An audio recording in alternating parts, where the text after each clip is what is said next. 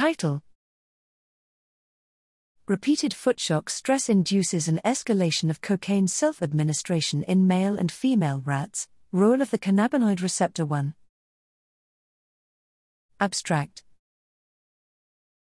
Stress is a significant contributor to the development and progression of substance use disorders, SUDs, and is problematic as it is unavoidable in daily life. Therefore, it is important to understand the neurobiological mechanisms that underlie the influence of stress on drug use. We have previously developed a model to examine the contribution of stress to drug-related behavior by administering a stressor, electric footshock stress, daily at the time of cocaine self-administration in rats, resulting in an escalation of cocaine intake. This stress-induced escalation of cocaine intake involves neurobiological mediators of stress and reward such as cannabinoid signaling. However, all of this work has been conducted in male rats.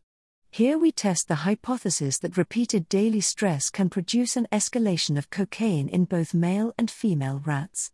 We further hypothesize that cannabinoid receptor 1, CB1R, signaling is recruited by repeated stress to influence cocaine intake in both male and female rats.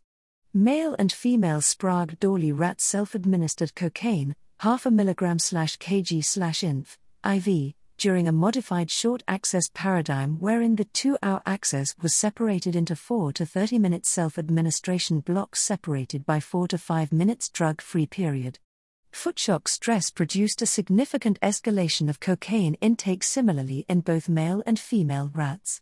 Female stress-escalated rats did display greater time-out non-reinforced responding and greater front-loading behavior. In males, systemic administration of a CB1R inverse agonist/antagonist rimonaband only attenuated cocaine intake in rats with a history of combined repeated stress and cocaine self-administration.